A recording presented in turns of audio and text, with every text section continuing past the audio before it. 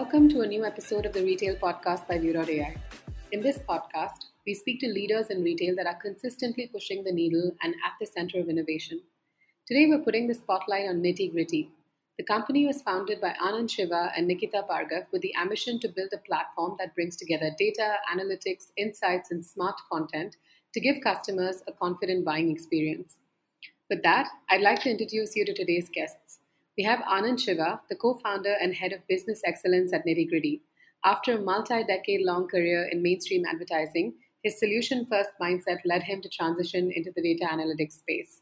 Our second guest is Nikita Bhargav, the co-founder and head of brand success at Nitty Gritti. With over 25 years of industry experience working with leading Indian and global brands, Nikita lives and breathes brand marketing. She has over a decade of experience in e-commerce, of which the last 6 years were at Amazon. Thanks, Anand and Nikita, for joining us on the podcast today. Our pleasure, totally. Thank you for having us. Thanks. Great. So let's jump right in. Anand and Nikita, this is, of course, for both of you, but talk to us about what Nitty Gritti does, your business model, and the growth you've seen in the past year. I believe you've gone live 9 months ago, so tell us about how that journey has been. I think it's a very interesting story that we had, right? It's exactly about about a year and a half ago, sometime in the month of March last year, that Nikita and I started our conversation about content on e-com and catalogs and what brands were doing. And this was at the peak of the lockdown, and when businesses were actually looking pretty different, right? And one of the things that struck us was the fact that brands were paying very little attention to the quality of content that was going out there on the e-com space. There's a lot of detailing that's going when they create their television commercials, and they do their socials, and they do their POS and all of that, but not so much in the content space on e-com. And we noticed that as the number of shoppers was increasing, as the lockdown was driving more traffic to the web sales or commerce sales, that there should be something that must be done about changing the quality and even the attitude towards content, not just the quality, right? So that started our sort of a very curious conversation that led on to a desire to build something that could bring in technology to drive this change. And we spent about 3 months looking for a good tech solution that could help us get into the market with a content story, but we really didn't come across anything that was custom built or even remotely available for automating content. And you need to automate if you're looking at content in e-com space. So we spent the next 9 months building a tool at Nitty Gritti, right? Oh, by the way, I must tell you, we call ourselves Nitty Gritti with a very specific purposes, because we believe that the attention to the detail is what is important when you create content for e-com. So we built a tool called Texmatics, which we'll talk about more later, I'm sure. But the tool is what allows us to either create or evaluate existing content and change the complexion of what customers experience when they go through a catalog in the e-com space. And that's our mantra, saying, how can we help brands establish a superior customer experience for people shopping online? And I think that's extremely important, right? Given just how many more shoppers have moved online during the pandemic and taken to e-commerce. But even before we get into the actual product, I wanted to touch upon the problem you were looking to solve. I know for a fact that traditional retail has had to step up immensely in the past year and go online. So in that context, why did you think this space of content was an important one to explore? I think that itself was the opportunity and the challenge for brands, right? Opportunity for us and the challenge for brands, right? It's something very interesting. The 55 plus age group was the largest boom sector for online shopping during the lockdown, understandably, right? And this segment was never expected to take on to e-shopping as much as they did because of the lockdown. So the lockdown turned out to be a catalyst to the e-com space. The reason that we wanted content to sort of stand out is very simple, right? Imagine a store, right? When you walk in, or when I walk in, or somebody who is 75 years old walks into a store, the salesperson there is able to quickly convert or change the spiel depending on the audience, right? A washing machine sold to a 75-year-old man is not the same way that it's sold to a 40-year-old woman or a 35, the 30s couple. He quickly changes his spiel depending on the target audience, which you can't do in the e-com space. But the fact is that you have all of these audiences coming onto the e-com space very much like they walk into a brick and mortar store.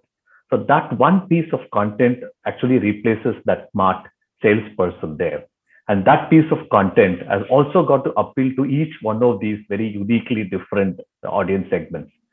That is the pressure on content on catalog. And that's the space that excites us, saying, how do we make brands realize that this content cannot be just a product spiel, but has to appeal to a larger audience across a variety of, it's multivariate, right? From age group, from gender, from where they come from, their background, the way even they pay between a COD and a card or a banking transaction.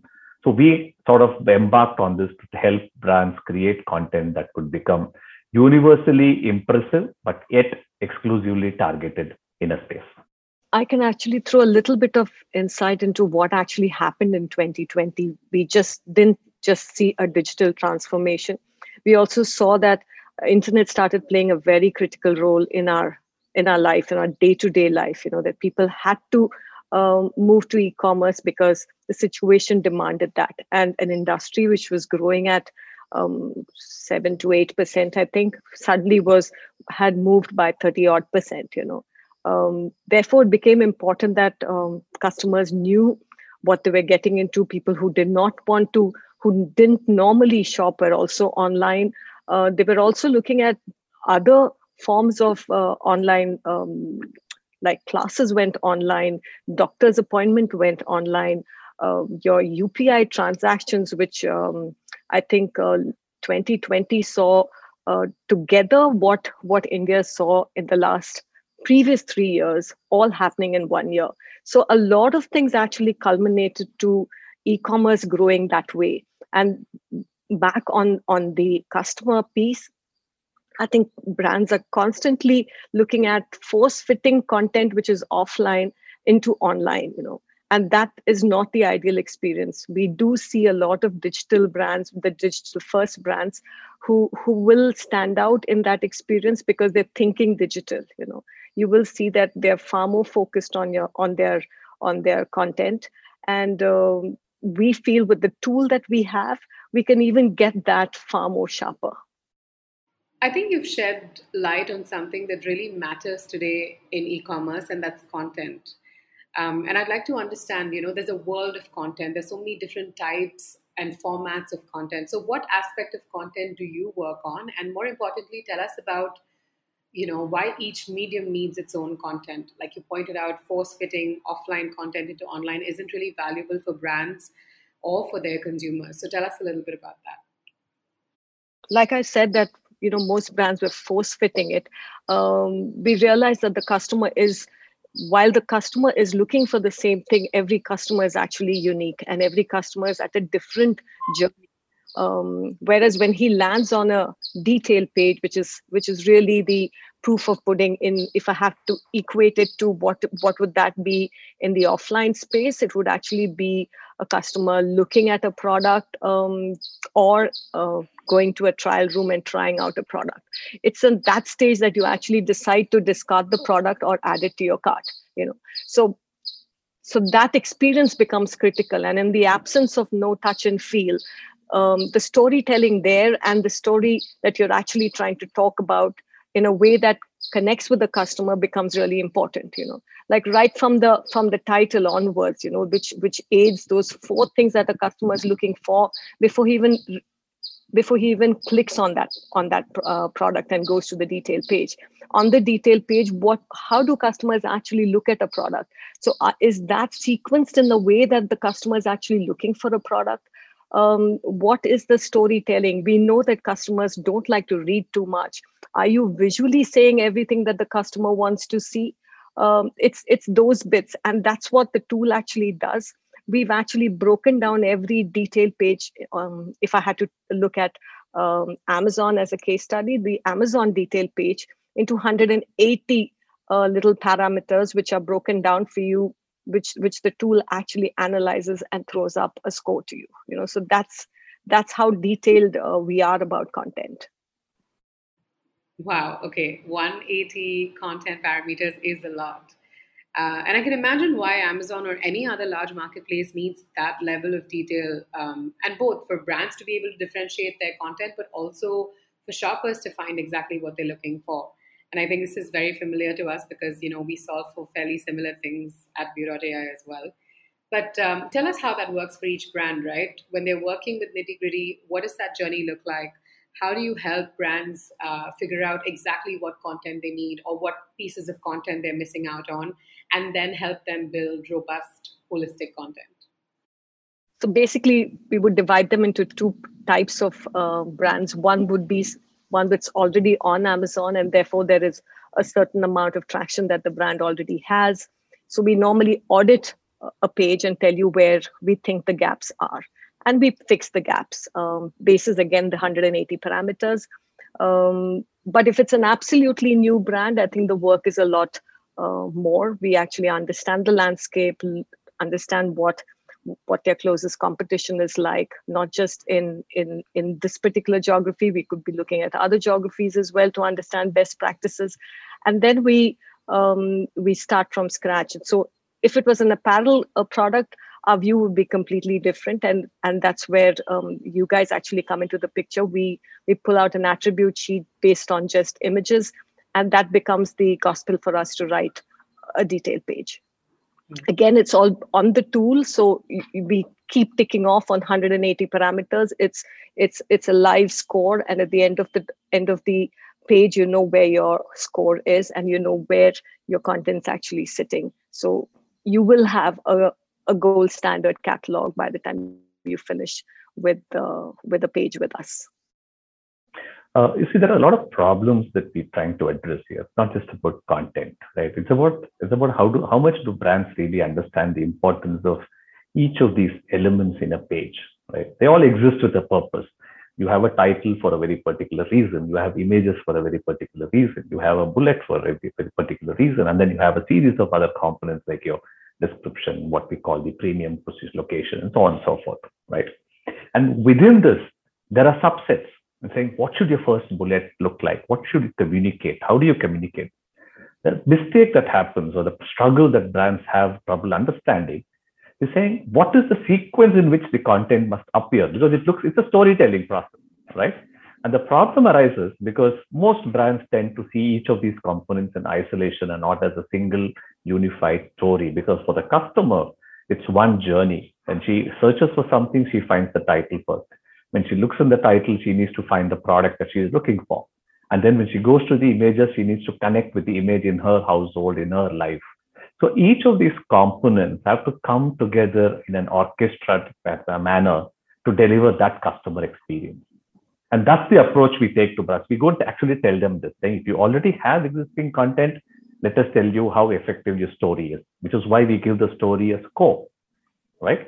And then we break it down to saying which part of the story is not delivering to the score. Where are you losing out on? Which chapter? Are the images slowing you down? Are the bullets slowing you down? So the story sort of takes shape with these finer details looked into. But if it's a new brand, like Nikita said, the job is a little tougher, but it's a lot easier to build because we're starting a new story, new chapter on a blank page. So our ability to stitch it together in the right manner is better, but the work is a lot more because it starts with the strategy and the thinking. But the aspect that we're trying to help brands realize is that your storytelling from a customer experience perspective needs to be a lot sharper. Right. And I think you spoke about quite a few interesting things here. And the first just being mindset shift for brands to accept that this is an important aspect of their business. And I know for a fact that the pandemic has pushed e-commerce to think out of the box when it comes to the site experiences, the pieces of content that are on the site. But can you tell us how brands are just approaching digital content as a whole today? There are so many automation tools of which you are actively working with brands to create better experiences. But I guess my question here is, how convinced are the brands? Do they believe they need good content, or do they need convincing? How does that work? Yeah, I think that's a very tricky spot in the whole business, actually, right? Yeah. See, one of the challenges that we face as a business when we talk to brands is, so a brand manager could look at us and say, okay, I hear you guys. I understand there are gaps. Now I'm going to fix those gaps. But you need to tell me how can I be sure that fixing these gaps is going to turn around my business in some way? What is going to be the delta that I'm going to see in my business because I changed title from option A to option B, right? Now, that's the challenge, right? But let me go back to the larger question that you asked, right?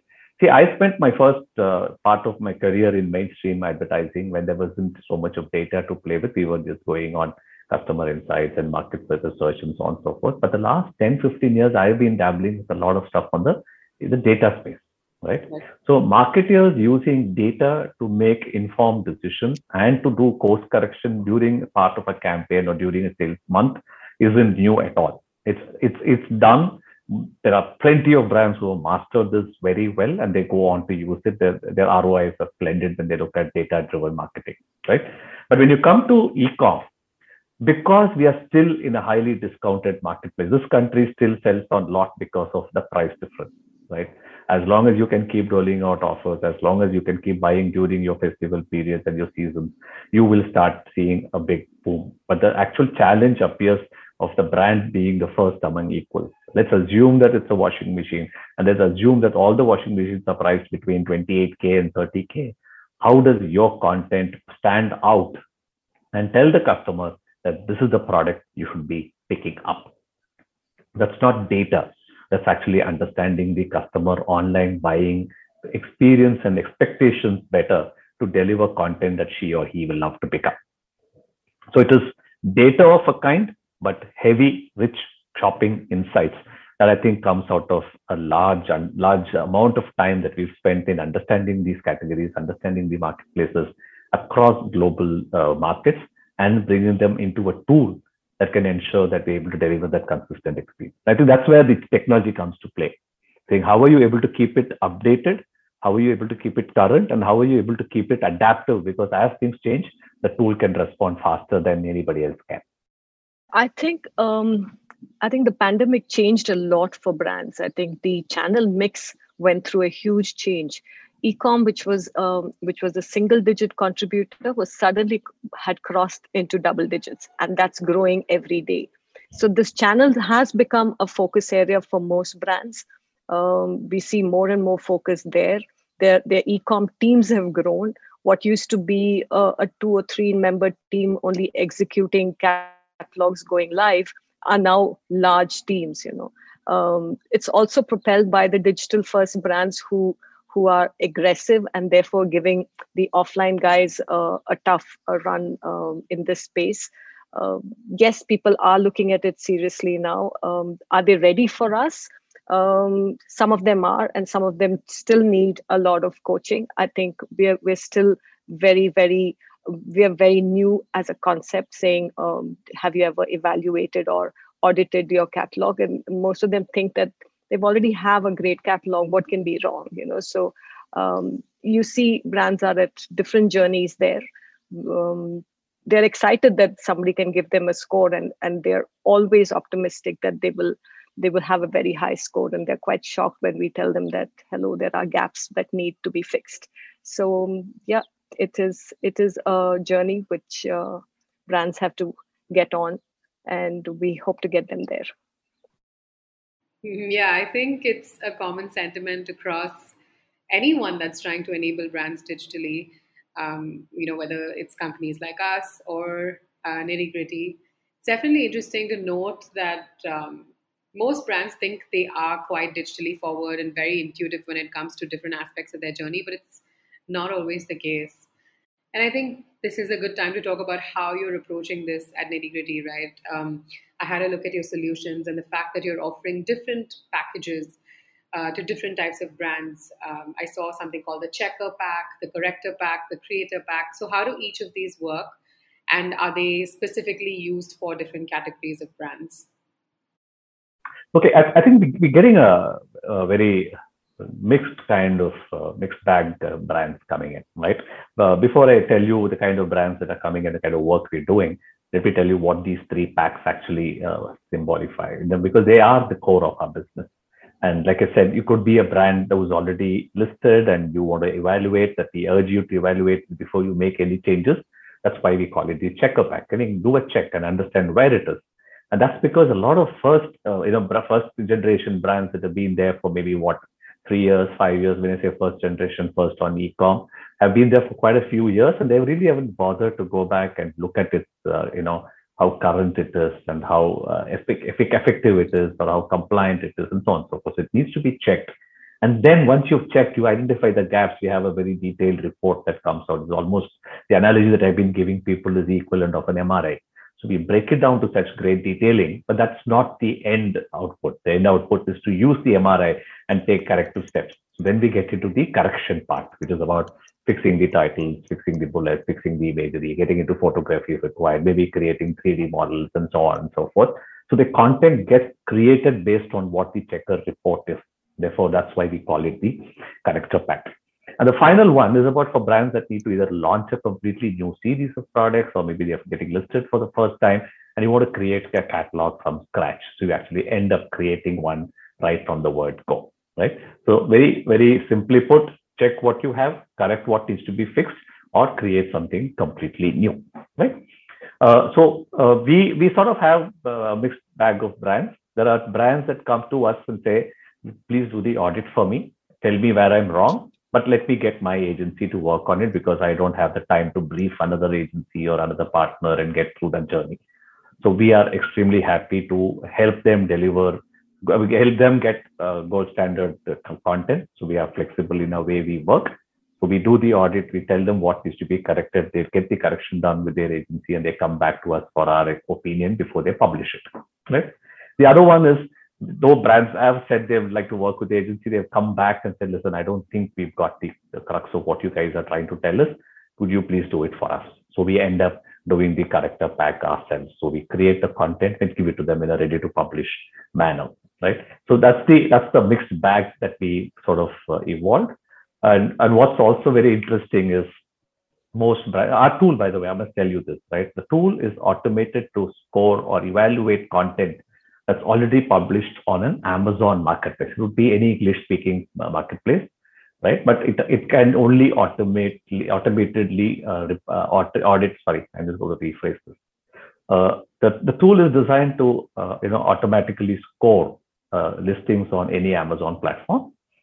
But when we publish content, when we give the brands content, we are in a position to give them content that can be taken across multiple platforms. So it could be any of the platforms we see in India. It could be a Walmart in the US, or it could be a Target. The content can be customized depending on the platform, just that we have built an automated tool only to run on one platform, because that sort of allows us to create the global benchmark that we need to create content for all other platforms. Right? So brands have been quick. We have been fortunate to work with a variety of brands. We've got really large MNC brands who have come, and some of them have even taken the story of how they manage to change content to their counterparts in other geographies. We've also had extremely dynamic small brands in India who have taken to an e-com first approach, who have come to us and said, listen, I thought I had kick-ass content, but looks like I could do with some help. And then they've been surprised at how they got maybe lesser things wrong, but they surely realized that there's more detailing that's required. So we've worked with a variety of brands to two ends of the spectrum, and it's been a fantastic journey working with both these brands. I mean, both of them come with different challenges and different learnings, but I think we've had great fun working on all of these. Just to add to what Anand said, Akshal, I think the categories which reached out to us were categories that saw an uprise during the pandemic, and it was across. We saw personal hygiene products, food and gourmet, beauty. These are the brands we also saw take to us immediately as well. So the bulk of the work we've done is been in the food, beauty, and in the personal hygiene space. And now, of course, it's widened a bit more. We've got apparel and accessories also. Right. You talked about different categories, Nikita. How does content automation work? I imagine, that content for personal hygiene products are very different from what it would look like for apparel and accessories, right? So how does that work? I think it's absolutely unique to the category and to the subcategory. I don't think it's like two different customers. It's exactly like that, and the marketplace itself has defined it differently.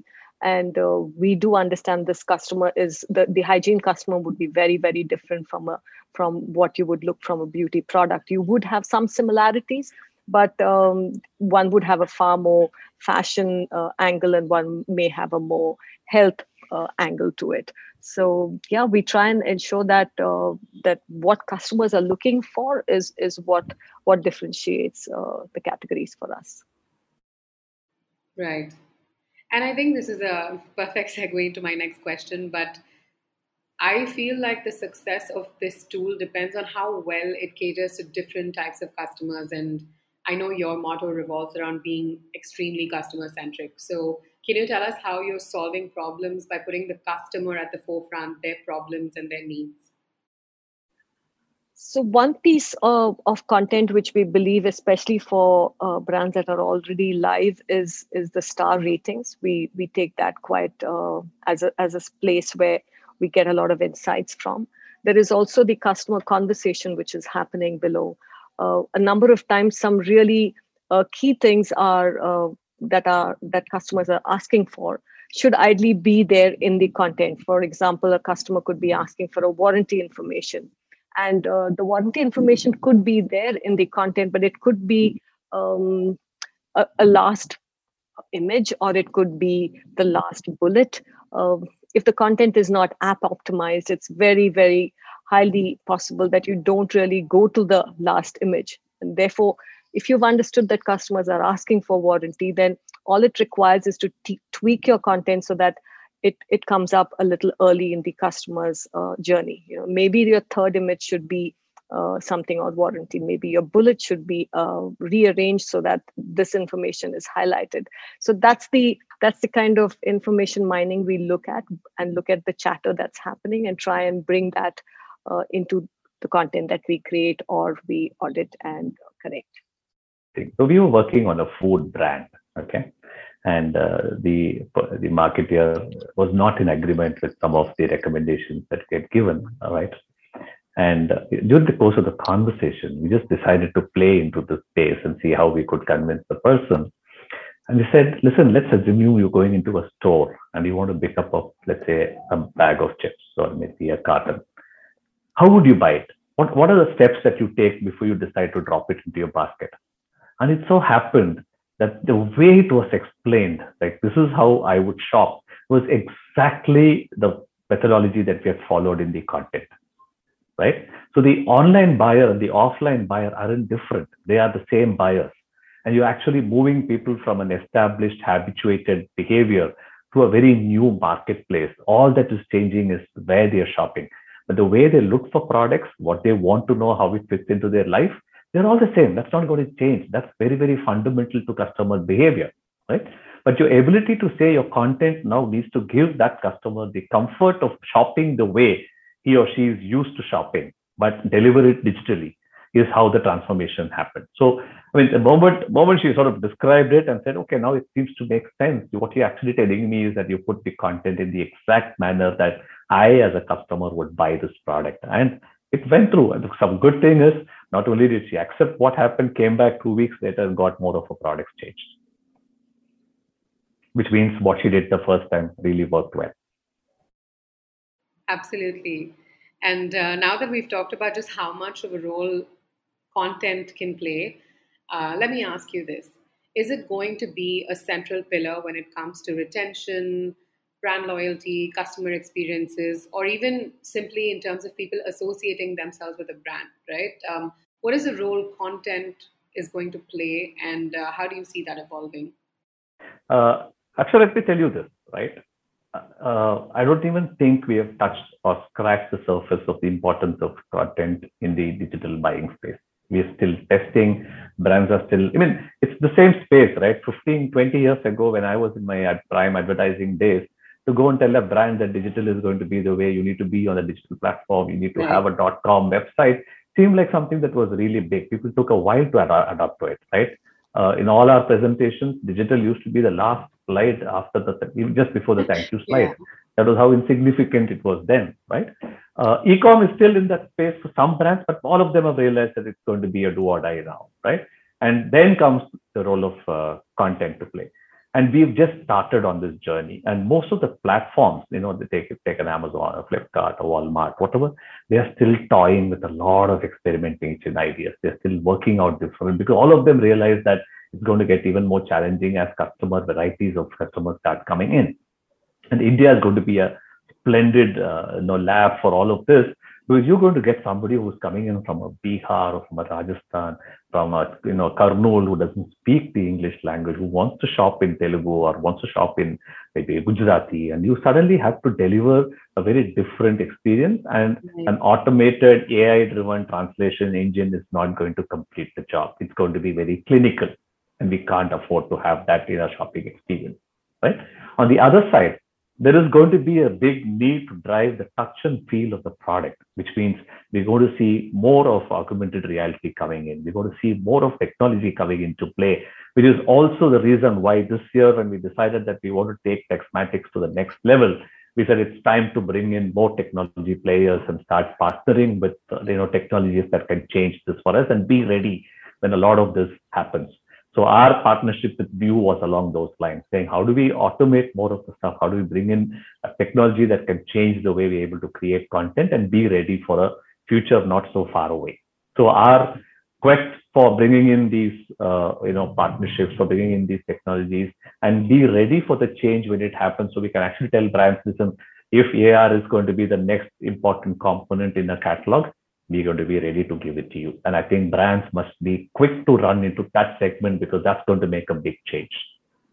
Wearing your glasses and looking at a 3D view of your washing machine in your house before you buy it is going to be a killer idea that is going to change the shopping experience.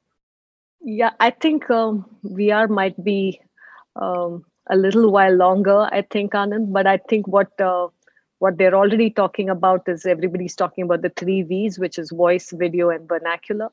That's where I think everybody's working on currently, and it's already out. And the numbers on this are looking so good. I don't know if you guys know that 60% of smartphone users have actually used voice assist already, and 4 out of 5 people during the pandemic actually watched YouTube to learn something new, And Google Translate numbers have seen upwards of I think 15x increase during the pandemic. So these 3 will in the next 5 years play a big role in getting the next 100 million customers online.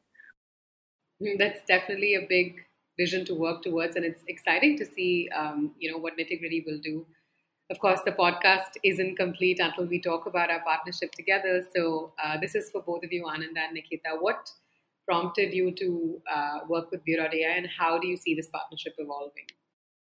See, I think something that's very fundamental to what Texmatics, the tool, does and what we do in the business is marketers, brand heads, they all go by numbers. They have measurement for everything that they do, right? Everything. From measuring the time it takes for a call to be terminated in a call center, all the way to the money they spend on their DRPs and GRPs and all of that, right? When it comes to content, technology has a very low role to play, or virtually no role to play. And there has to be some kind of a standard, a global standard that has to come in that becomes measurable across categories and products. That's what technology has enabled us to deliver to these brands. And that technology, right, is more of a measuring tool. It's more of a content creation tool. But what it needed was a whole lot of added support that can come from a lot of technologies that are available in the market, and a lot of organizations that have actually invested to bring in a high degree of automation and AI into the picture. And our conversation with you started because we had no intentions of reinventing the wheel and building something that was already there in the system. We'd heard quite a bit about View before we actually started the conversation and found it to be the perfect fit that we wanted when it came to completely computer vision engineering for the images that we were working on. So in that sense, I think View sort of was almost like designed for what we wanted to do. And having got into a partnership and sort of plugged it into our tool, I have great ambitions of changing the dynamics that we have with View. A lot of conversations happening about how we can bring in more of these learnings to only keep sort of empowering that engine to do a lot more better, a lot more faster. So I think we got a great relationship going, and I'm very excited about what's in store.